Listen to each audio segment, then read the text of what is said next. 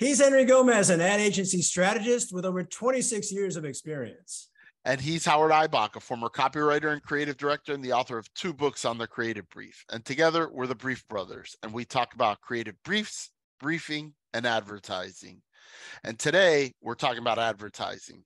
We're going to review a couple of spots, actually a 3-spot campaign from Northern Tool and Equipment. And we'll talk about what Northern Tool and Equipment is on the backside of showing these 3 spots. It's a 30 and then 2 15s. Let's take a look. There are those of us who earn our calluses. Choose raw materials over ready-made. It takes a special kind of person to build their world from scratch. And a special set of tools. Northern Tool is a problem solver's paradise. There's nothing we can't find, fix, or figure out together. We're made for this. Start solving your projects today at northerntool.com. This is where you buy things. To make things you can't buy. Start solving your projects today at northerntool.com. Turns out, life wasn't meant to be all figured out. That's the fun part. Start solving your projects today at northerntool.com. All right, Henry, good stuff. What drew your attention to these spots for our review today? So I may have mentioned on the podcast, I have a 1966 Dodge Polara. It's a big 4-door granddad car that I've owned for about 18 years. And I got into kind of this antique car hobby. And in the beginning, I knew nothing about fixing cars and or the like. And so I would go to mechanics and all kinds of stuff was done to the car. And lately, as I've gotten older, I've gotten more handy actually. And I've picked up a few skills, and I have a boat as well that I have to maintain.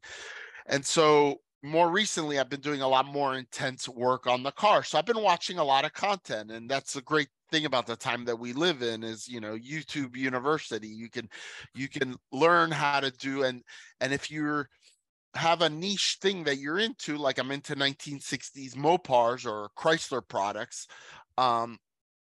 there's content for that, and you'd be surprised by how many views these videos get.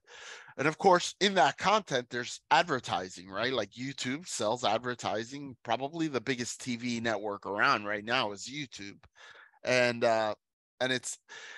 so you start getting advertising. It's targeting certain types of people. And I'm doing this work on my car. I need tools. And I get hit with this campaign for Northern Tool and Equipment all the time. Like it, I don't know, maybe a couple months ago, I started getting served these ads for Northern Tool and Equipment. And specifically we saw 3 spots. There's a 30, which is kind of like the anthem spot, right? It kind of is talking about like who's the type of person that would shop at a Northern Tool and Equipment, as opposed to maybe just an Ace Hardware or a Home Depot or Lowe's. And it's okay. It works as a 30. It works as an anthem. But there's really one of the 15s, the first 15 that I really like, and it's because of the copywriting. And there's a line specifically that catches my attention, and I think, now that's a really good line. And that was the line where it says, "This is the place you buy things to make things you can't buy." And I think it speaks to the mindset of people who are watching the type of content that I'm watching, and also the idea of creativity and these kind of creators, people that are, in this, what we call the gig economy, like where they're making specialized things, they're artisans, and so especially if you're working with metal, working with mechanical things. And I think at the end of that spot, actually, there's like a giant, like metal armadillo sculpture, right? And it's, you know, where can you buy that? You can't buy that. Only a craftsman can make that. But the craftsman needs tools and needs raw materials in order to make something like that. So that's what I like about the campaign. There's a few things that I would do differently if I were the ad agency or I were the creative. But overall, I just thought, you know, and we've talked about this, like when we teach students, I like to work with advertising that's real advertising that putting a lot of money into the media behind, that's out there trying to reach real people, not, you know, necessarily just an ad that's created for an award festival or something like that. This is real hardworking advertising for a store that sells tools. I think you and I have said on many occasions that that's our preference. I mean, we're here to sell widgets, right? That's our choice of profession, is to learn how to sell widgets, and tools are clearly widgets. Now, I have nothing against people who have ambitions to, you know, support good causes. That's well and fine, but we make our bread and butter and we make our bottom line by selling these widgets. And this is a great example.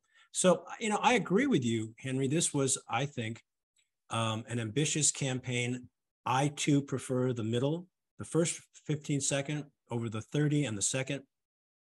And I think my primary objection, and I guess it's nitpicking, is that there was just too much information.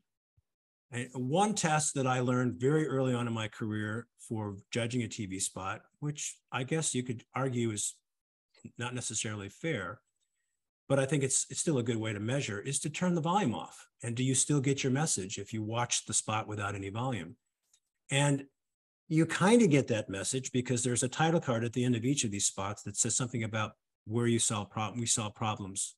Start solving today. Start solving today. Which is another critique that I have, by the way. There's too much going on. Like there's a tagline that says made to do this, right? And then there's start solving today, which seems to be the theme line of the campaign, is start solving your problems today. So it's about, because the whole campaign is about problem solving, and that you're going to get what you need to be able to solve these problems. And so I don't know that made to do this tagline, like it, to me, I would have gotten rid of that. And I would have just said, you know, start solving today. That's fine. That works but why have two competing, like an end line and a tagline? Well, that middle spot creates a line that I think is the best of all that you pointed out, where you buy things to make things that you can't buy. And that's not exactly the line, but that's the sentiment. That's a tagline. Yeah, you know, that's a great headline. It's a great concept. So I would say that speaks to us, I guess, a certain subgroup of the target, right? Is like creators. But then there are people that aren't necessarily creators. What I liked about it was the copywriting in that line. Where I think they could have done better was perhaps in the other 15 to come up with a different line that rises to the level of that first line, right? Yeah. So that each campaign you're waiting for that line that's like a true, insightful, you know, that feels empowering. And that was the thing, is that I saw that and I felt empowered, you know, when I heard it's like, this is where you buy things to make things you can't buy. Like, I'm like, wow, that's like, I get like, and it's corny, I get a little bit of a chill down my spine because it's such well-written copy, so economical. Mm-hmm. And it gets to like what the premise of the place is. Even though I think we both recognize that a lot of the people who go to the store and buy the stuff at the store are not necessarily creating that beautiful armadillo sculpture at the end. That's a metaphor for the artist that appeals to me as a fellow artist. But I also get, because you're a tinkerer, you are someone who likes to use your hands and fix things. And I think that really it connects to your work as a strategist, because you're trying to set things up for creatives so they can fix things. There's a nice little connection there. But I think most people who would go to a store like that are looking to say, I need this to fix that. I'm not creating something that doesn't exist. I might aspire to that, and maybe not. So it's talking to a couple of audiences. But yes, from a creative perspective, that line really speaks to, I think, this audience very well. So I think the other thing that happens is, and you know, this is what happens in an ad agency when you sell in a campaign, is you're going to hire a director, you're going to hire a producer, you're going to go a production company, you're going to go out and film this thing, and you want to get as much content as you can in that shoot, because it's going to cost you $500,000, $1 million to go out there and shoot this thing, and, you know, get the locations and the casting and the wardrobe and all of that. And so I think the 30, usually what you have is a 30 or a 60, like what we're seeing in this 30, which is like an anthem in which all of the characters that are going to be used in the campaign appear in this one anthem spot. And then you'll have the shorter units like the 15s, where we might focus in on only one or two of those characters, particularly in a spot like in a campaign like this, which is vignettes, right? There's no beginning, middle, end story being told. These are just vignettes of people doing different work.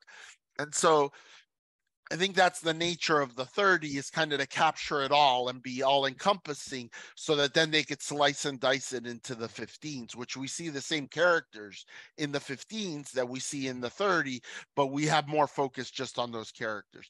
Which brings me to kind of another point, which was the casting here. I really liked it. I thought it was, you know, they looked like real everyday people. You know, they didn't look like actors. There's the guy with the long beard. There's the black guy putting on the goggles. These are people that, you know, I could buy them as these craftsmen, these tinkerers, these mechanics, these whatever it is that they're doing to, you know, getting the motorcycle running and stuff like that. So, yeah, you know, again, is this a campaign that's going to go win a bunch of awards? No. Does it get noticed by the people that would go and shop at the store? I think so. I noticed it. I'm audience of one. But I do think that buried within that, there was a brilliant line of copy. So somebody there has the talent to, you know, and what I would have liked to have seen is some more of that flavor of copy that, you know, really insightful. That line just keeps coming back to me. I agree. You know, as a former copywriter, I tried as often as I could to solve problems visually rather than with copy. I admire that line. It's a powerful line, and I think it's not emphasized enough. Whereas the 30 to me is too much information. I would have preferred to simply watch those people do what they do with a little music under. I like the music, and then just a little bit of copy. And that's what the second, or I should say the second spot, but the first 15, why it's so powerful. It's got one line delivered slowly to this place where you go to buy things, to make things that you can't buy. So there was a pause between each part. It was delivered well. Yeah. Whereas the 30 felt like I'm just being shoveled a lot of information, and it's not as entertaining. And if we are espousing the beliefs and the advocacy of a guy like Paul Feldwick or Bob Hoffman, it's like, entertain me. That's how we create mental availability. Compared to that middle spot, the first 15, this 30 was just too much. And, you know, standing alone, that 30 probably isn't an awful lot of information. It just seemed that way. Yeah. I would have hated to see it at a 60. That would have been way too much. Yeah. Way too much. Yeah. So. You mentioned the music, and I thought music also kind of drives a little bit of the story. You know, it's like a driving music. Ba-bum, ba-bum. It has like and I thought that was a really good creative choice as well. So, you know, overall, I think this is a good campaign. I think it speaks to a specific audience, and it gets back to that argument of, is it going to appeal to everybody? No. But does it appeal to the people it's supposed to appeal to? I think so. I'd love to see the ROI on this, you know, and it's kind of sad I have to agree with you that this is probably not going to make it to an award show. And it's just sad, because the production values are very high. It's very professional. The copy, at least on that first 15, is really, really good. I think it should be at least given a nod, but you're right. It's not in the realm of what award shows are looking for these days, sadly. Yep. Okay. Good stuff, Henry. Good stuff, Howard. He's Henry Gomez. And he's Howard Eibach, and together we're the Brief Brothers. Till next time.